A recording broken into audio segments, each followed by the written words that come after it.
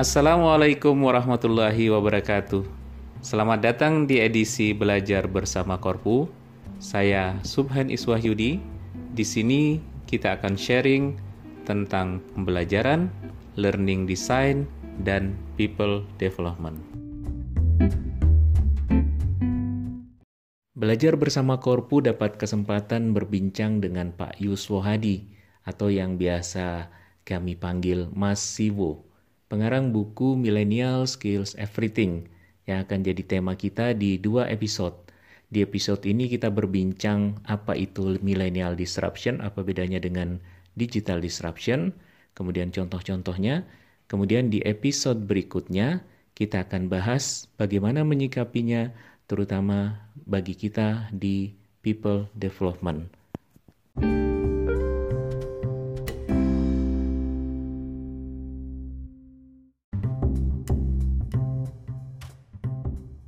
Oke kawan-kawan, hari ini kita dapat kesempatan besar nih ketemu dengan Mas Siwo atau Pak Yuswo Hadi.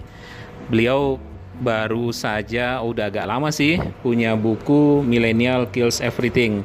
Dan sekarang buku itu jadi bestseller. Nah kita pengen dapat cerita langsung nih dari beliau. Background penulisan buku itu, kemudian menurut Mas Siwo, impact buku itu sekarang seperti apa setelah jadi bestseller. Silahkan Mas. Oke, jadi teman-teman ada yang kita kenal namanya baby boomers. Habis baby boomers ada Gen X, kemudian ada milenial, dan yang terakhir yang kemarin demonstrasi STM itu adalah Gen Z. Ya, nah, teman-teman dari Gen baby boomers ke Gen X itu mulus perubahan perilakunya.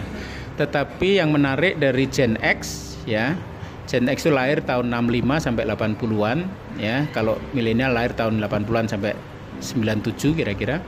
Nah, itu terjadi shifting, yes, yang sangat drastis dalam hal perilaku, termasuk perilaku dalam mengkonsumsi produk, ya, atau layanan. Nah, karena ada pergeseran yang ekstrim itulah yang menyebabkan apa yang saya sebut sebagai millennial disruption. Oke, ini menarik ya. Selama ini kita kenalnya digital disruption. Nah, ini apa nih millennial disruption? Bedanya apa Mas dengan digital disruption?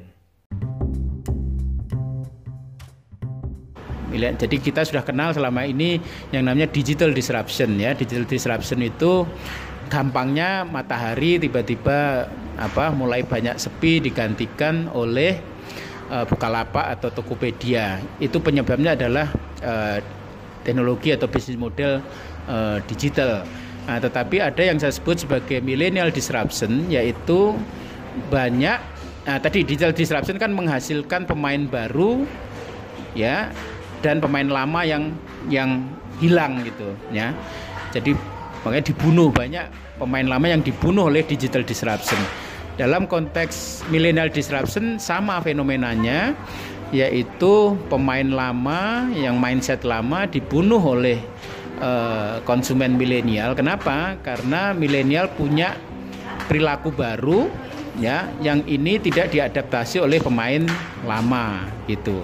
Makanya kemudian banyak produk industri atau bisnis yang quote and quote dibunuh oleh milenial, ya. Dibunuh di sini pengertiannya adalah bahwa milenial itu sudah berubah perilakunya sehingga dia nggak memakai produk itu lagi atau preferensinya bergeser gitu.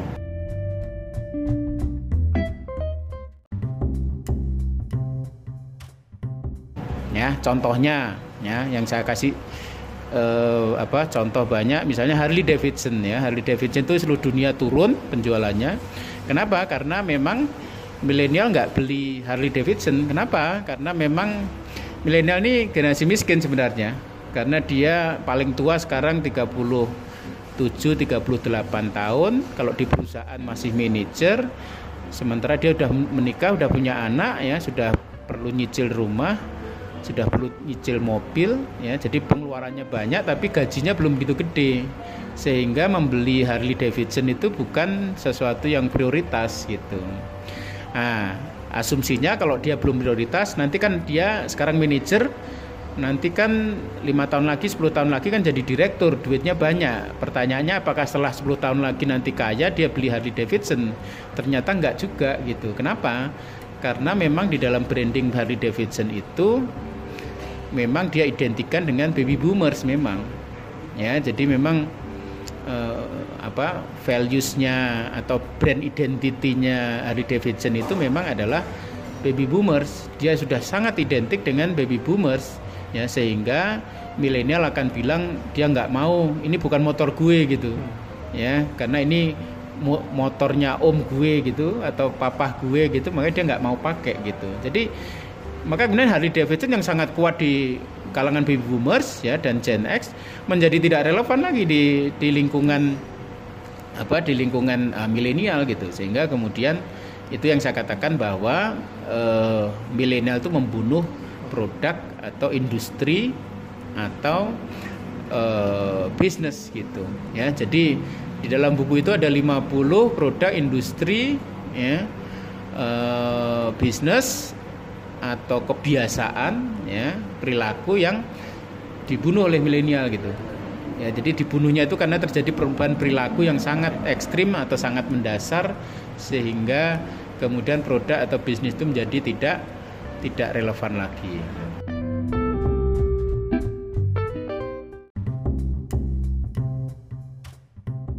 Oke, berarti kaitannya dengan digital disruption ini jadi seperti apa ya Mas? Apakah karena digital disruption terjadi lebih dulu kemudian milenial itu lifestyle-nya berubah, atau proses seperti apa Mas kira-kira? Karena ada juga yang menyatakan oh ini sebenarnya bukan milenialnya yang berubah, tapi memang teknologinya yang berubah, landscape kehidupan kita berubah, sehingga mau dia milenial, mau dia baby boomers, pada saat sekarang ya semuanya akan berperilaku seperti itu.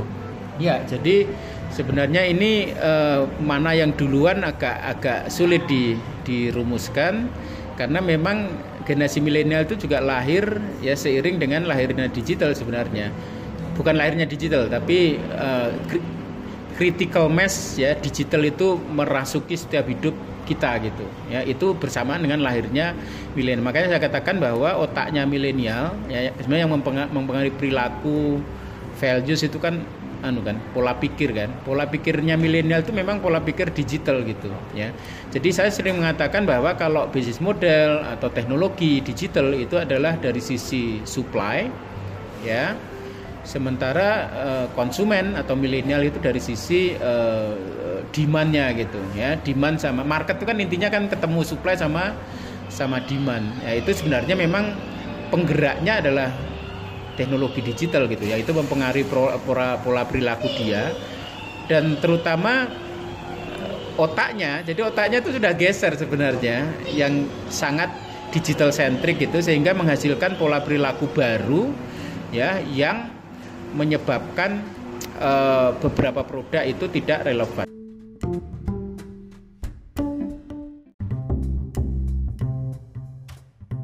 Contohnya misalnya selain Harley Davidson tadi adalah musik rock misalnya ya, yang itu nggak ada hubungannya dengan teknologi ya. Musik rock kan nggak ada hubungan teknologi.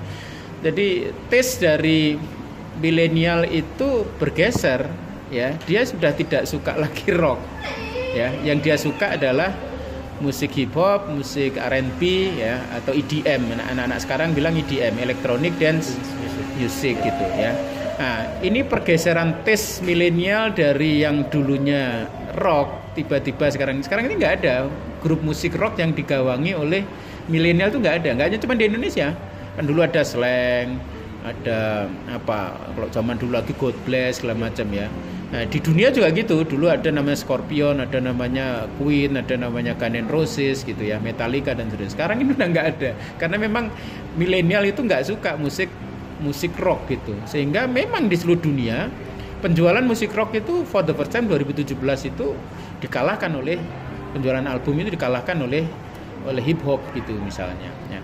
Sampai ke misalnya grup lawak, ini juga nggak ada hubungannya dengan digital ya. Grup lawak itu dulu di era tahun 90-an itu ada Sri Mulat, ada Dono Warkop, ada. Sekarang ini tiba-tiba taste lucunya milenial tuh bergeser gitu. Definisi sesuatu lucu nggak lucu itu antara Gen X sama milenial tuh beda gitu.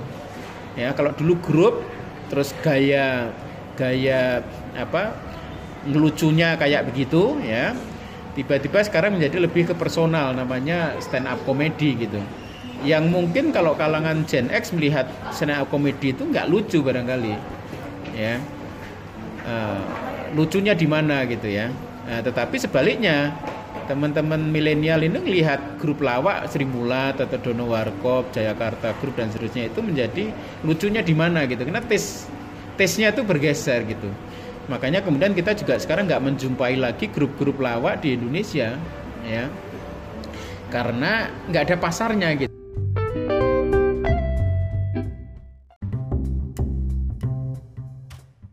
Kenapa millennial disruption itu kunci? Karena sebentar lagi memang market kita akan dibilas ya. Jadi yang Gen X ini akan sekarang direktur, nanti 5 tahun lagi dia akan pensiun ya. Kalau pensiun sudah nggak ada daya belinya ya. Sebaliknya milenial ini justru ganti gitu. Jadi market tuh kayak dibilas. Makanya saya katakan kalau market nanti diisi semua oleh milenial, maka kemudian kalau ada brand atau produk dia nggak bisa menggait milenial, contohnya Harley Davidson tadi, maka ya otomatis mati karena nggak ada yang beli produknya gitu. Ya kayak lawak tadi itu juga, lawak yang grup itu akan mati karena basis konsumennya dia nggak punya, karena basis konsumen lama yaitu Gen X itu pelan-pelan akan hilang dan udah nggak ada daya beli. Sementara basis konsumen milenial ini nggak mampu dia guide gitu. Makanya sekarang ini sebenarnya yang menjadi keresahan semua banyak perusahaan adalah bagaimana membilas basis konsumennya dari yang awalnya, terutama yang incumbent ya, pemain-pemain lama itu, dari dia basis konsumennya adalah Gen X ya. Dia kalau nggak bisa regenerasi ya shifting konsumennya dibilas menjadi konsumen milenial, maka dia akan dengan sendirinya akan mati gitu. Nah, di dalam buku itu ada 50 yang saya identify dan ini masih terus nambah karena dinamikanya masih berjalan terus ya, nanti akan nambah terus.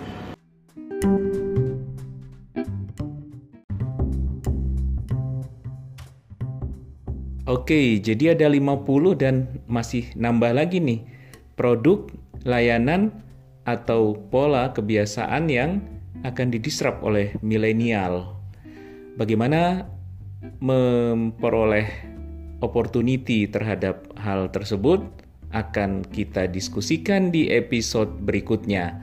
Demikian dulu share belajar bersama Korpu kali ini. Saya Subhan Iswahyudi. Assalamualaikum warahmatullahi wabarakatuh.